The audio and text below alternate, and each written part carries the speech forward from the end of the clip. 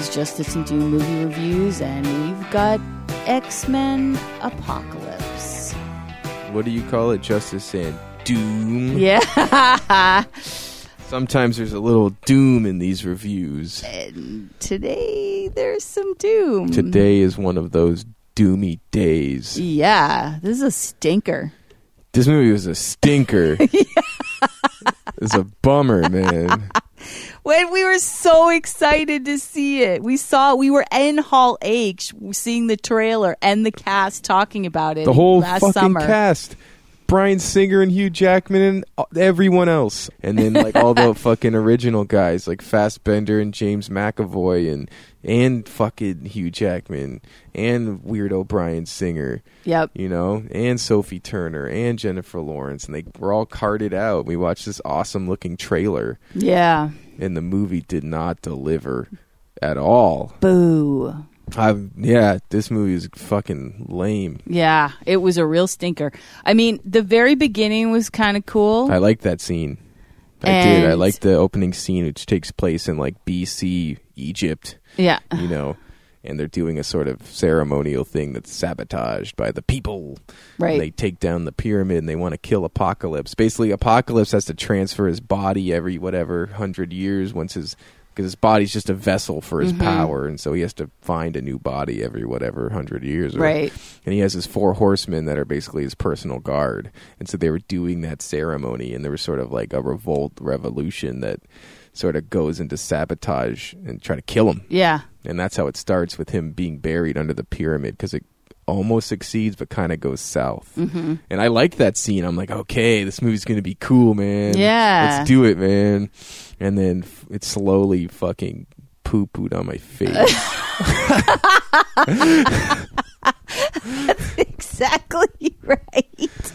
Yeah, it just is and it almost felt like, I don't know, Disney got their claws on it or something, because it was it had like Marvel cheese. And I was Marvel like, what? cheese. Why? Yeah, why? And just fucking, oh my God, it's Apocalypse. It's like the greatest villain of the X-Men universe. And like, why does it feel like, why I don't feel like an apocalypse is happening?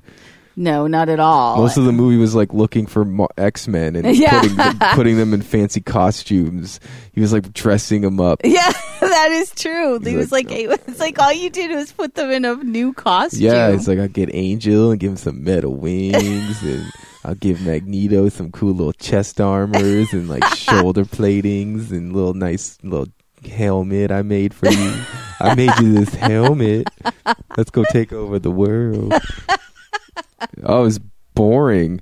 It was boring. There was just too many characters to establish that by the time everyone's where they're supposed to be, there's like 10 minutes left for some action. Right. Some X-Men action. Yeah. Where they're using their powers that we like to watch, for God's sake. You're right. We didn't really see that till the end. We saw it in like snippets, but snippets. They didn't get to it all till the end. And they do this backstory with Magneto where he's got a family now and he's living in Poland and he's working as like a metal worker. Yeah, he's like humble metal worker. Right, but it literally was like a little vignette inside the movie, and it was way too long. Well, that's the thing. It was like a Magneto movie inside the Apocalypse movie. Yeah. And it's like, this is why there's no room left for action with X-Men, because we had to watch Magneto's fucking new life for 20 minutes play out. It was about that long, maybe more. Yeah, his kid and wife die, random kid and wife. Yeah. And we're supposed to feel all so bad because it was an accident. The guy just let go of the arrow. It's like, ugh. And he was trying to like redeem himself by living a normal life. And he saved a guy in his plant's life. And then that reveals his powers, because he uses his,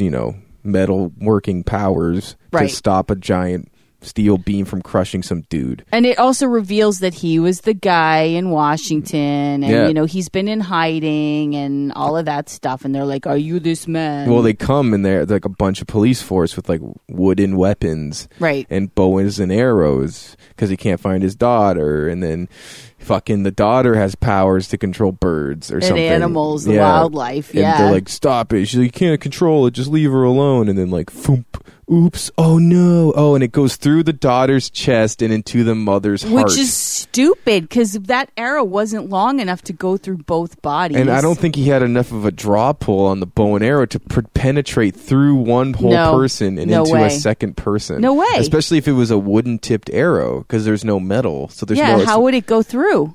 I don't know. It might penetrate her back and maybe pierce her heart, or just get wedged in her ribs. But I can't see it like going through two whole people. Yeah, no way. And killing them in one instant fell swoop. And then he's like, no!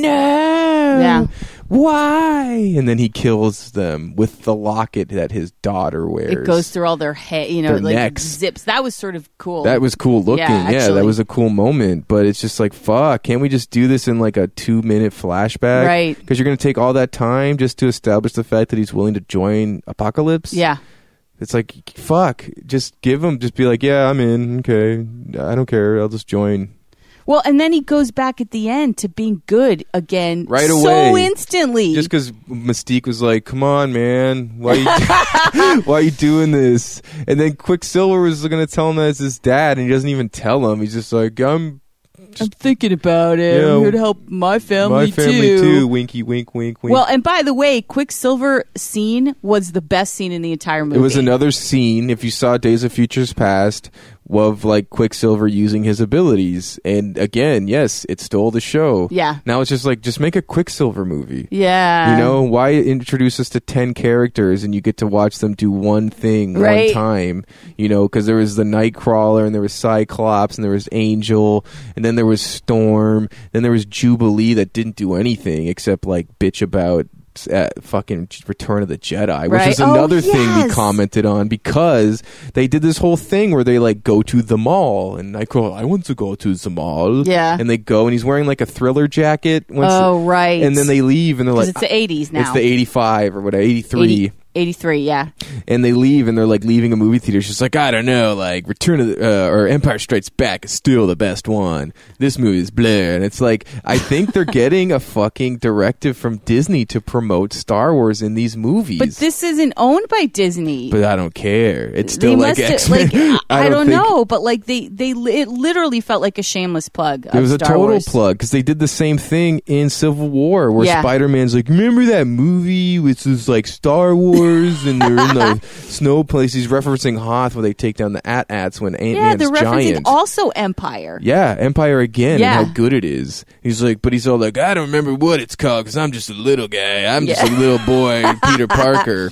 But he uses the same technique to take down giant Ant-Man. Right. But it's like he literally has this whole giant, like, not monologue, but just going on about how cool this movie is and how we should use that tactic. And it's totally a Star Wars plug. Right. Like going in front of 1 billion people that are going to go now see Rogue Nation or whatever the fuck. Oh, right. I just like, want to know what that connection is. Why are the X-Men going to show up in the Marvel universe? I don't know. Is this something that's going to happen? That's all between like studios and execs and shit. But regardless, I just find it fair. Disney has so much pull. They probably paid Fox to just like put that in the script. Because Jubilee's a cool character, and she was like a favorite in the cartoon, and she didn't do shit. Yeah. Like she was just sort of bopping around in her cool yellow jacket, and that was it. and it was just, this movie, man, it just drags on, and Apocalypse is just sort of walking around and like, giving people cool outfits, and he's got some cool powers. And Jean Grey, played by Sophie Turner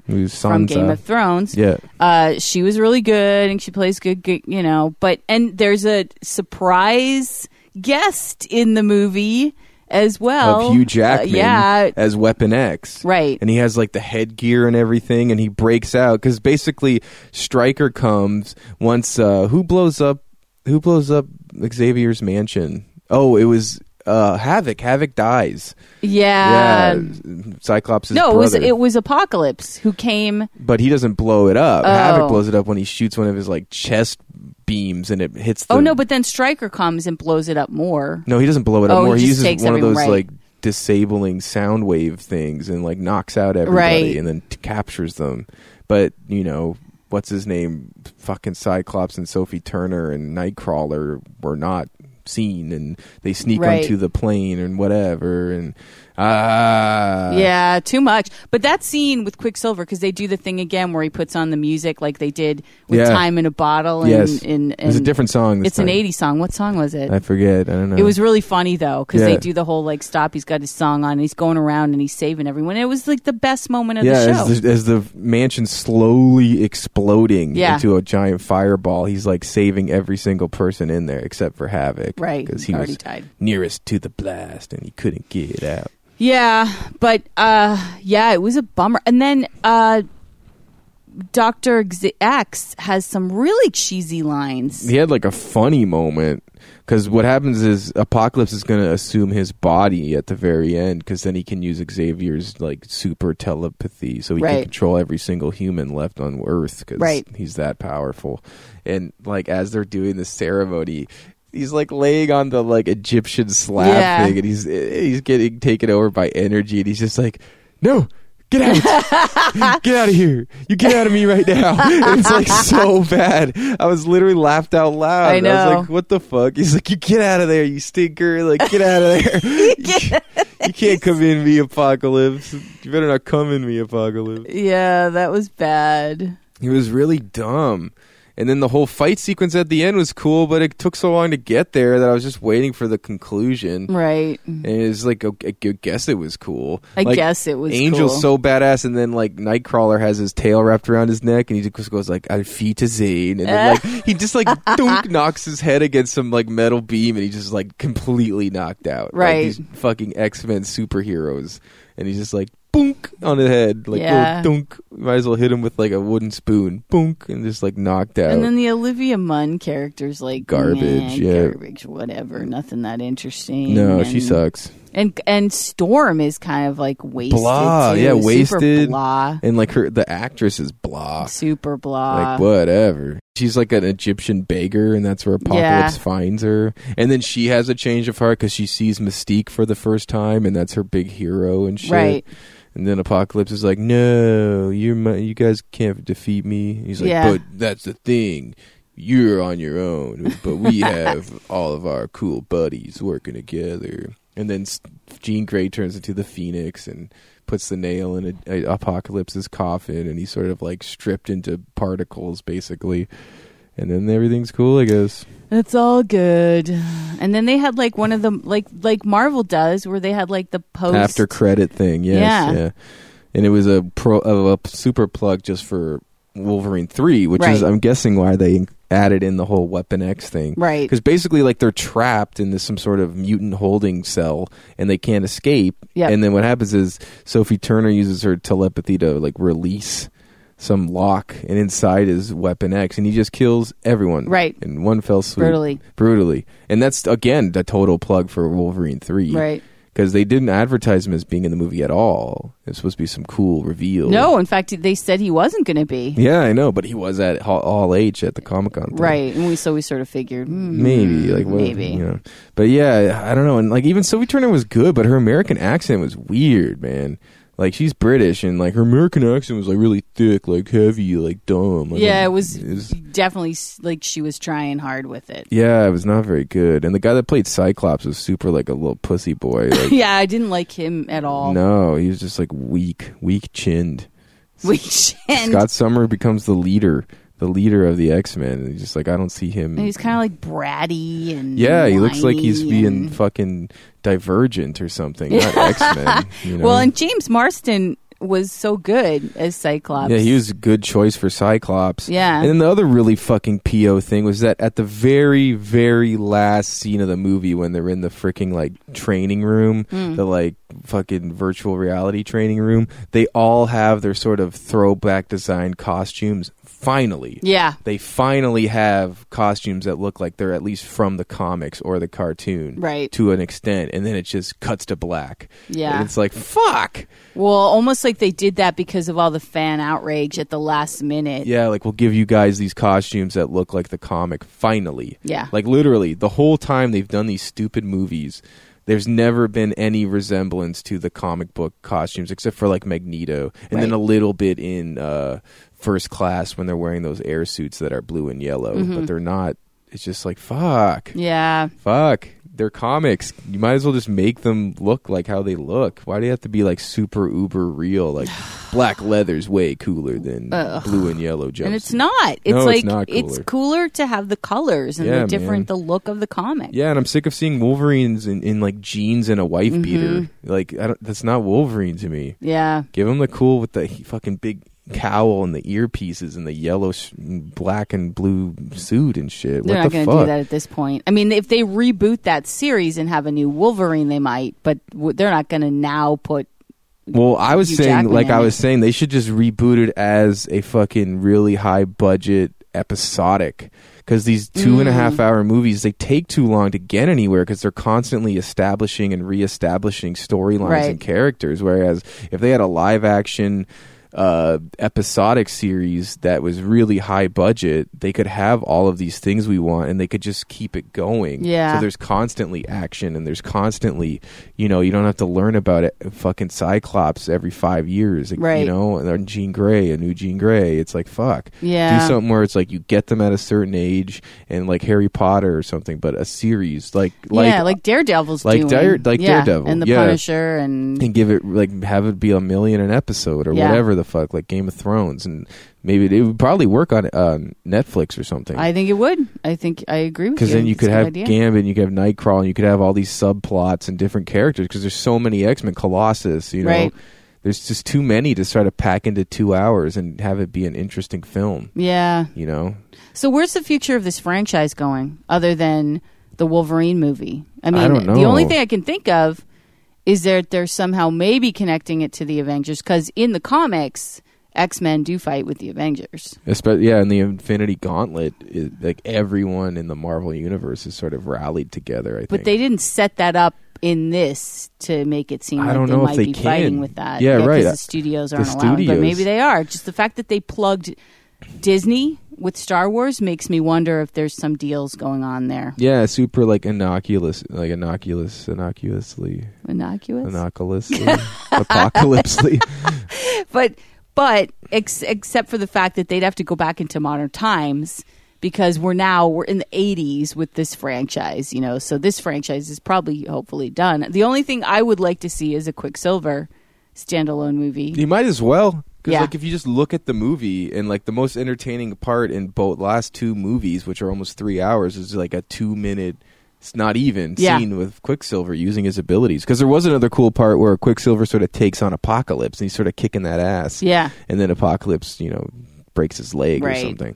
But that was cool, too. That was a cool moment, too. Yeah. But, there's cool moments, but overall, it's sort of a fucking stinker. It was a stinker. I mean, we're going to do something we don't usually often do, which is we're dooming this movie. It deserves doom. I had pretty high expectations, even though it's just a big dumb superhero movie, and I'm it's oversaturated. Like Steven Spielberg said, the superhero genre will eventually go the way of the Western, like it did in the 70s or 80s or whatever the fuck it was, and I see it happening, man. You can't just keep doing this forever. They just need to be scaled back a little and made into episodics and stuff, because trying to do this sort of like chained storytelling in feature films is draining for me. It is. And it's going on like 20 years. I know. It'll be like 20 plus years by the time all this is said and done. I'm going to be old as fuck by the time they're going to be done with this. There'll still be poor Chris Hemsworth, all like old as Thor, and old Chris Evans and shit.